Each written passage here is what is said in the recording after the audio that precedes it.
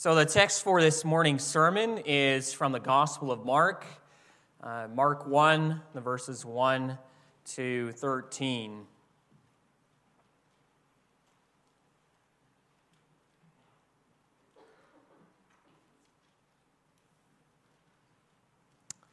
So this passage, when we read it, it looks actually very straightforward. But when I study this passage, I couldn't help but think that this is one of the most complex passages I've ever had to study. So Mark 1, beginning at verse 1, the beginning of the gospel of Jesus Christ, the Son of God, as it is written in Isaiah the prophet, "Behold, I send my messenger before your face, who will prepare your way. The voice of one crying in the wilderness, prepare the way of the Lord, make his path straight." John appeared, baptizing in the wilderness and proclaiming a baptism of repentance for the forgiveness of sins. And all the country of Judea and all Jerusalem were going out to him and were being baptized by him in the river Jordan, confessing their sins. Now John was clothed with camel's hair and wore a leather belt around his waist and ate locusts and wild honey. And he preached, saying, "After me comes he who is mightier than I, the strap of whose sandals I am not worthy to stoop down and untie. I have baptized you with water, but he will baptize you with the Holy Spirit." In those days, Jesus came from Nazareth of Galilee and was baptized by John in the Jordan. And when he came up out of the water, immediately he saw the heavens being torn open and the Spirit descending on him like a dove. And a voice came from heaven, "You are my beloved Son, with you I am well pleased." The Spirit immediately drove him out into the wilderness, and he was in the wilderness 40 days, being tempted by Satan. And he was with the wild animals, and the angels were ministering to him. Thus far, the reading of God's holy word.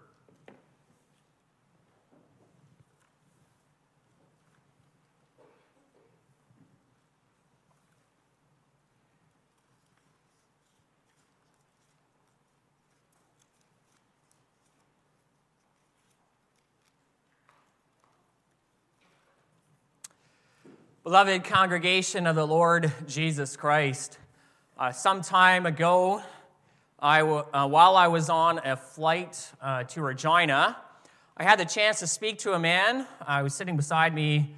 I had a chance to speak to him about the Christian faith. That's actually one of the nice things about being on an airplane. The person you're talking to can't go anywhere, so you have them right there. You can talk to them, and maybe an opportunity to bring them the gospel. Now, he had been raised in the Anglican Church, but he confessed that he never did embrace Jesus Christ as Savior. It was clear, though, that he did think about God and religion quite often. And he admitted that some things about the world were unsettling for his position, essentially his atheism, such things as he confessed on what happened before the Big Bang. That's what he believed about the world, and he could not wrap his mind around it, but he had to accept that position given his unbelief. Now, our exchange allowed me to express some reasons why I am convicted that the Bible is God's Word and Christianity is the truth. And one of those reasons that I gave him is this: the Bible was written over hundreds of years by different authors in different genres, and yet it all tells one grand story about one God and one salvation in Jesus Christ. Indeed, all of Scripture points us to Jesus Christ. As Christ himself said, you see, the Bible, as you study it, it contains layers upon layers of incredible complexity. And this is one way the Bible shows. It is not just a human book. In fact, it's impossible that the Bible is just a human book as you study. And we hope to see some of that this morning. Our text is from the Gospel of Mark. We read from two Old Testament passages in connection with our text, But to be honest, I probably could have read 20 or even 30 passages from the Old Testament that connect with our text from Mark 1. But what we want to see this morning is that, indeed, again, all the Bible is pointing us to this one Savior, Jesus Christ, in many wonderful ways. And that's also why Mark opens up his book by saying the beginning of the gospel of Jesus Christ, the Son of God. The word gospel means good news. The message of Christ is salvation for us, and that's why it is truly good news. And that brings us to the sermon theme, the beginning of the gospel of Jesus Christ, the Son of God. We'll see it begins with, first of all, a fulfillment of biblical prophecy, or we could say prophecies. Second, a revelation of a powerful person. And finally, a victory for God's saving purposes. So first of all, the beginning of the gospel of Christ begins with a fulfillment of biblical prophecies. So our text begins with these words, the beginning of the gospel of Jesus Christ, the Son of God. Now you'll notice Mark's gospel skips over Jesus' birth and jumps right into Jesus' ministry. And this is how it began, he says. First came John the Baptizer in the wilderness, and he proclaimed a baptism of repentance for the forgiveness of sins. And then came Jesus of Nazareth to be baptized by John in the Jordan. And Mark tells his readers these events, John coming and then Jesus being baptized by him, this beginning to Jesus' ministry is just what the Old Testament prophets said would happen. And this is the quotation that Mark gives to prove this. He quotes from the Old Testament, "Behold, I send my messenger before your face, who will prepare your way. The voice of one crying in the wilderness, prepare the way of the Lord, make his paths straight." So that's the quote from the Old Testament. And Mark says this is written in the prophet Isaiah. However, the first half of this quote is actually a combination of those two Old Testament passages we read from Exodus 23 and Malachi 3, and they're combined. The second half is a quote from Isaiah 40, verse 3. So there's three Old Testament prophecies combined into one here. Sometimes Jewish authors named only one prophet when citing multiple sources. So that's why he says the prophet Isaiah. We're going to look at each of those Old Testament passages in a moment, three Old Testament passages. The first one is from Exodus 23, which we read. Now, Exodus 23 is not actually a prophecy of Mark 1. However, Mark's use of Exodus 23, verse 20, shows he is working with similar themes found in that passage we read. Exodus 23, verse 20, in the ESV says, "Behold, I send an angel before you to guard you on the way." Now, you might wonder how that's relevant to Mark's quote in Mark 1. There's nothing about an angel in Mark 1. However, we must understand that in the Bible's original languages, the words angel and messenger are the same, exactly the same. So Mark quotes the Greek translation of Exodus 20, verse 23, which we can literally translate into English as, "Behold, I'm sending my messenger before your face in order that he might guard you in the way." So when Israel was in the wilderness in the book of Exodus, God sent this angel or messenger before the people of Israel on their way to the promised land while they were in the desert. And what did God say to them? The people had to pay careful attention to him and obey his voice.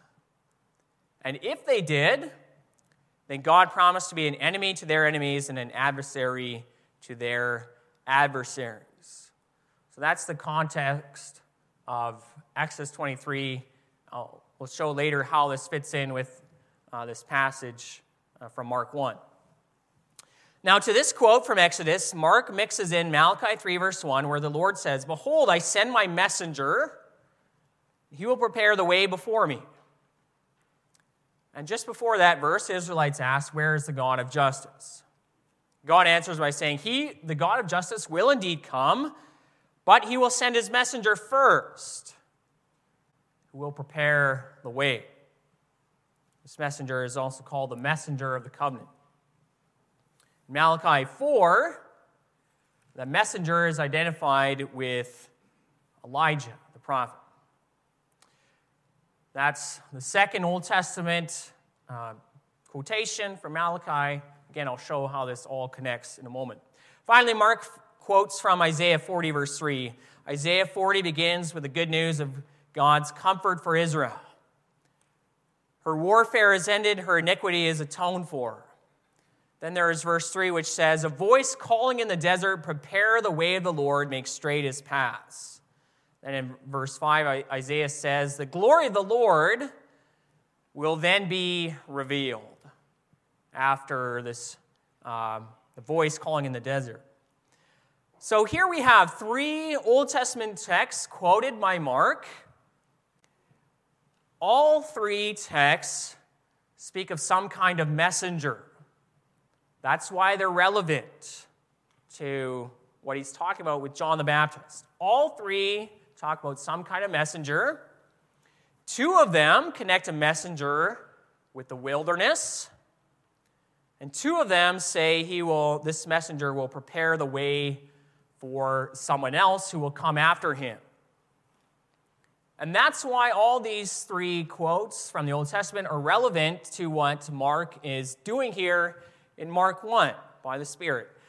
Mark, by the Spirit, quotes these texts to grab our attention about John the Baptist and Jesus. And he's saying, essentially, my readers, don't pass these events by. Understand what is going on here, what God is doing. The fulfillment of God's plan is coming upon you. Here we have John the Baptist and then the Lord Jesus. Scripture foretold these things would come. Exodus 23, Malachi 3, Isaiah 40. And that day is now here. How can you know, my reader, that Jesus is Christ and Lord and the promised coming one? Well, the events that surround and kickstart Jesus' ministry happened just as the Scriptures said they would, hundreds of years before these events took place. And here's where I would turn to my friend on the airplane. See, here we have layers and layers of complexity coming together to tell one story about the Lord Jesus. No human being could just make this stuff up. This is the Word of God. So John, the prophesied messenger, he's the messenger that those quotes from the Old Testament were talking about. He appeared in the wilderness, as God foretold he would. And his job was to prepare the people for the coming of the Lord. And how do you prepare people for the coming of the Lord? By calling them to repentance. You see that especially in the quote from Isaiah 40. The messenger will make straight the paths of the Lord. You know, if the royal family were visiting Winnipeg, then we would get ready, right? The royal family is coming. Let's make everything as nice as we can. Try our best to clean things up and present the city as best we could. And that was, in a way, the purpose of John's ministry. He essentially called out, do this with your life and your heart. Don't go living in your old sinful ways. Clean sin out of your life Get rid of what is crooked and evil. The Lord is coming. So make yourself ready. And the text quoted by Mark from the Old Testament, they show that John's ministry was both a warning and a comfort. In Exodus 23, God warned Israel, you must listen to that angel or messenger in the wilderness. You must listen to him. And surely it was the same thing with John the Baptist, that other messenger in the wilderness. Listen to him. Malachi 3, God said he would send the messenger before the Lord to prepare the people. That's because when the Lord came, he would be like a refiner's fire. And it says he would punish those who did evil in the land, refusing to repent. And similar in Malachi 4, the coming of Elijah, that messenger, was before the great and awesome day of the Lord. And John was that Elijah. He even wore that camel's hair, the leather belt, just like Elijah did, the Old Testament Elijah. So listen, people, to this messenger in the wilderness. Repent. Those are the warnings.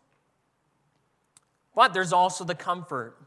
The prophecy about John from Isaiah is in the context of God comforting his people with the forgiveness of sins. The Lord was going to come to his people to bring them salvation. That's why John came baptizing in the wilderness.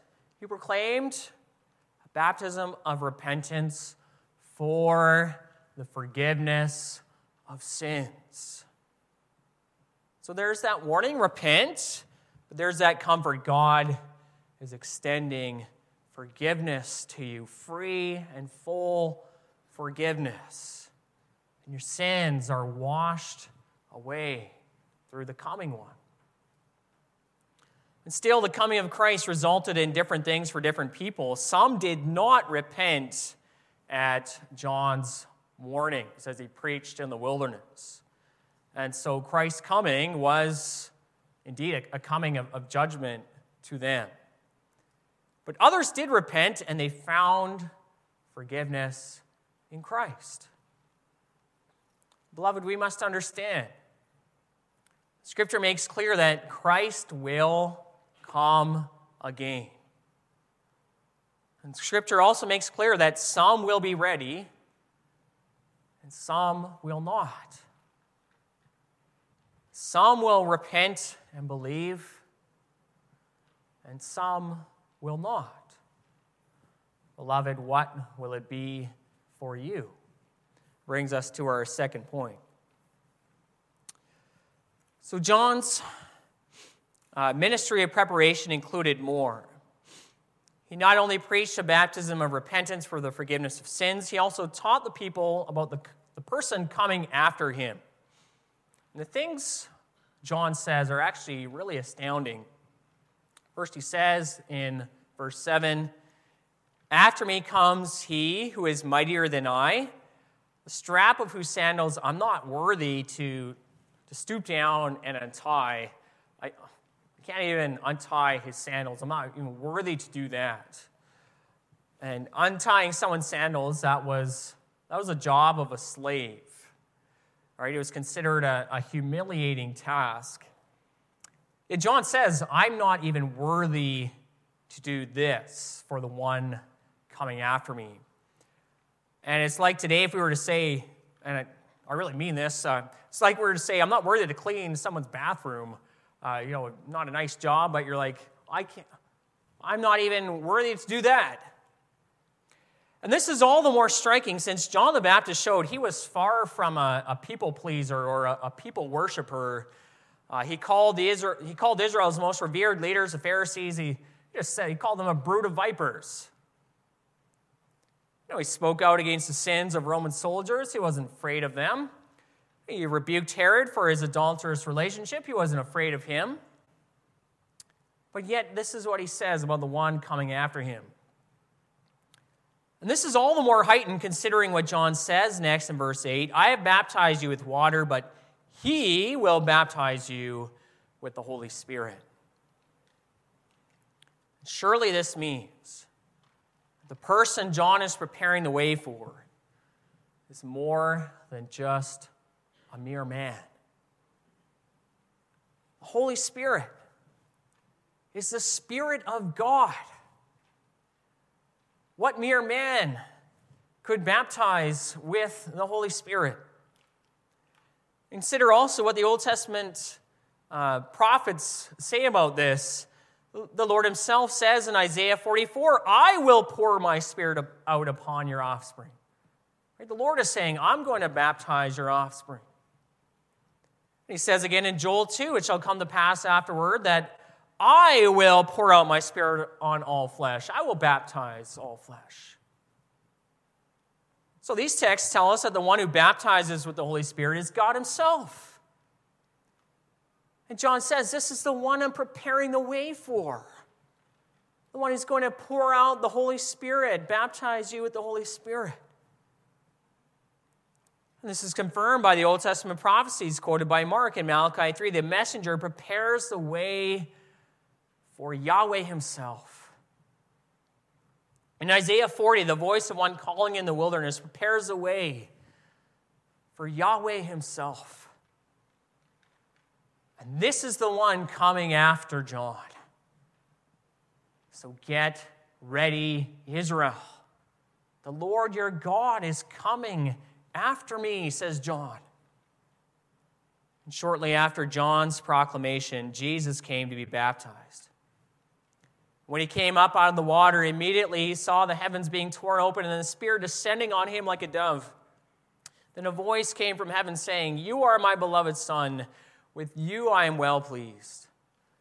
The Son of God was now revealed to Israel. And here I want us to step inside the Jewish mindset for a moment to see how shocking this revelation would be. We're used to it because we're so familiar with the New Testament. But imagine reading this as a first century Jew. In all your life, you had the Old Testament scriptures. What's the one thing you believe more than anything else? You knew that God is one. Here we see that God has a son. And that this Son is fully God. That is what Mark is teaching us here in this passage.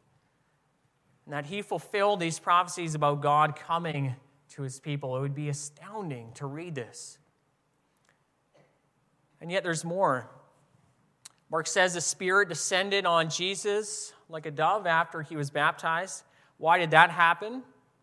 And here again, the Old Testament background is important. When God appointed prophets, priests, and kings in the Old Testament, often they were anointed with oil.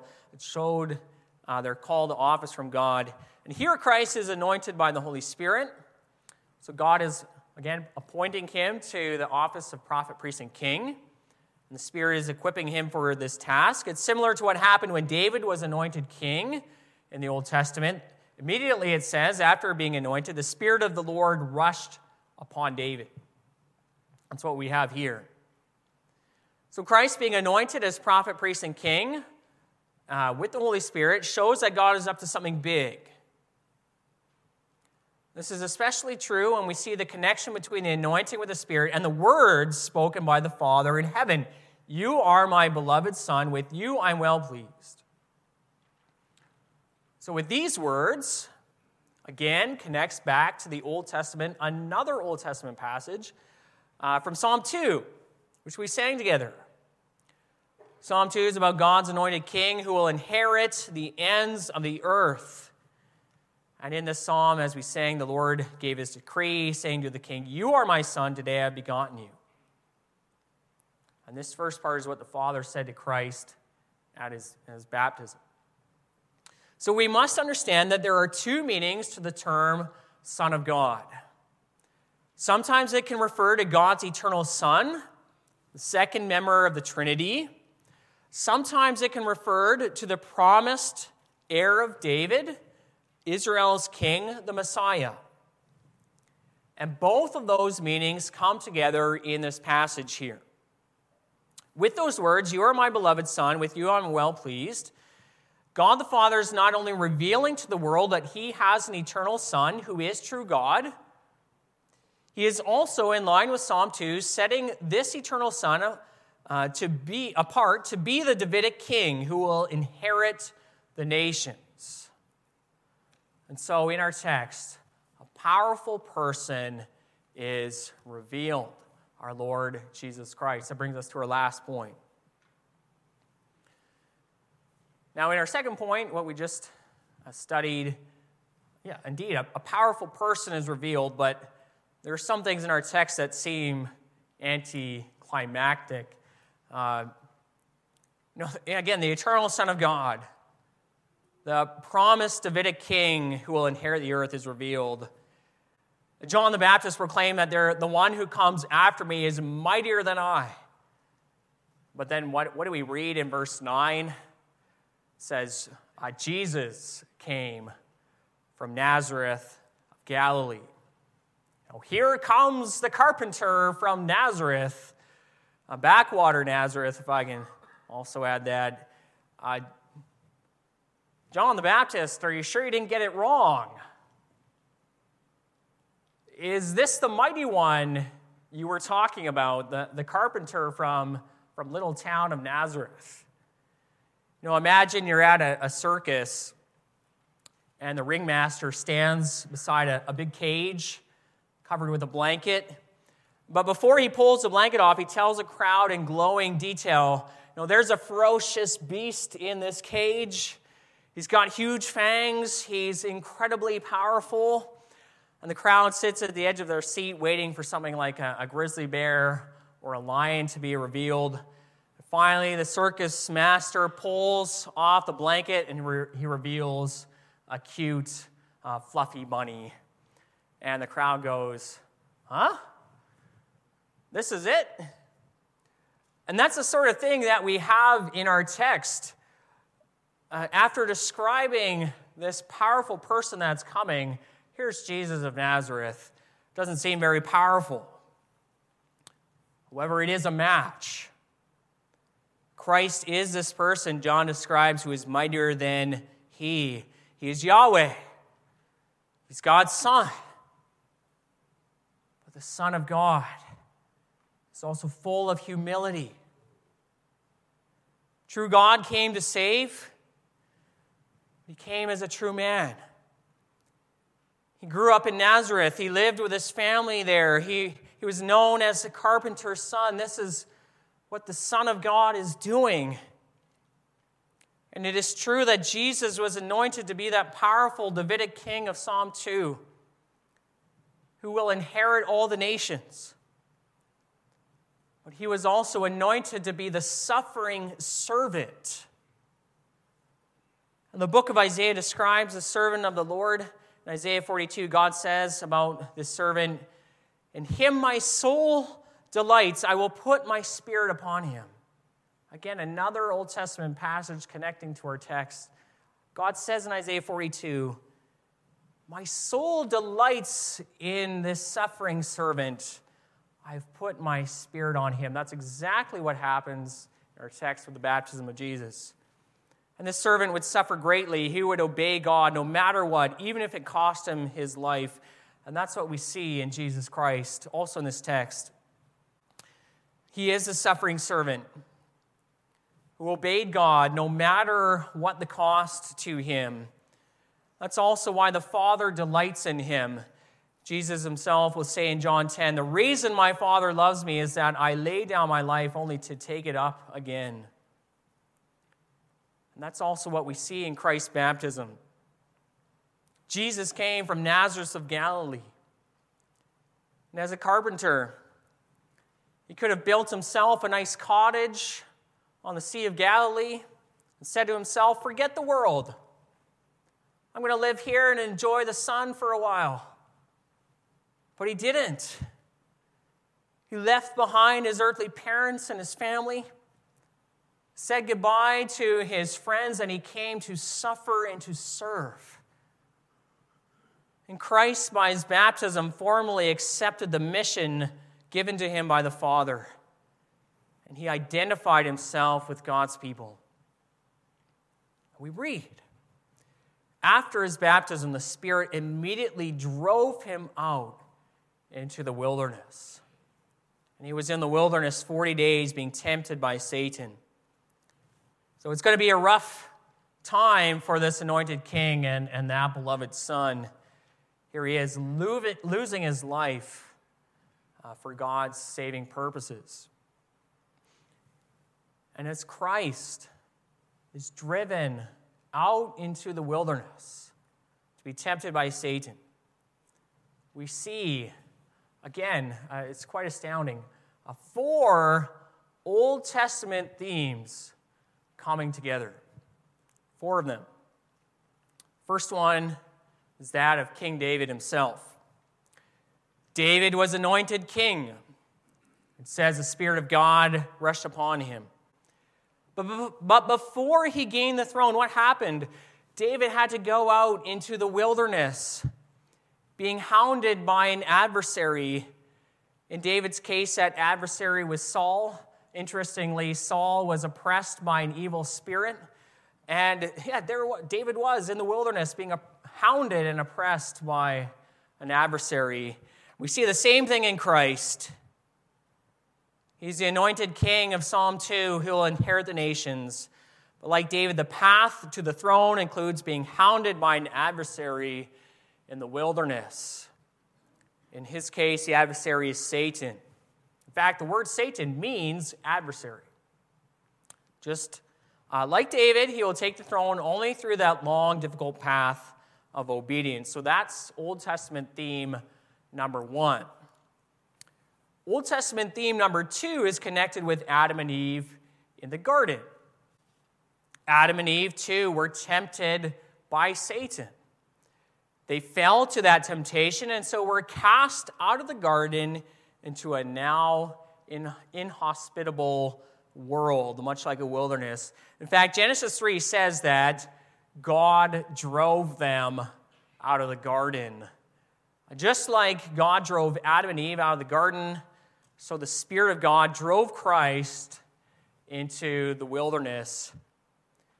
You see, Adam's sin is the reason why there's this inhospitable wilderness in our text with wild beasts. Through the fall and the sin, the curse came upon the world. And Christ is in the opposite of Eden, the wilderness. Christ had to go there to undo the sin of Adam. And in the wilderness, Christ, like Adam, is being tempted by that same person, the devil. But where Adam failed, Christ prevailed. And we see this also in the little detail about the angels ministering to him after his temptation. See, after the fall into sin, God did not send an angel to minister to Adam and Eve. Instead, he set up an angel, a cherubim, to guard the way back to the tree of life. But as Christ withstood temptation, the angels were ministering to him. And in this little detail, we see that Christ, by his obedience, withstanding temptation, was opening up the way back to the tree of life for us. Where Adam failed, Christ prevailed. And that's why Christ is called the last Adam. He is our righteousness before God for everyone who believes. He is the way back to paradise and the tree of life. That's Old Testament theme number 2. Old Testament theme number 3 has to do with the concept of the scapegoat. On the Day of Atonement, the high priest would lay his hands on the head of a sacrificial goat. This symbolized the transfer of sins of the people onto the goat.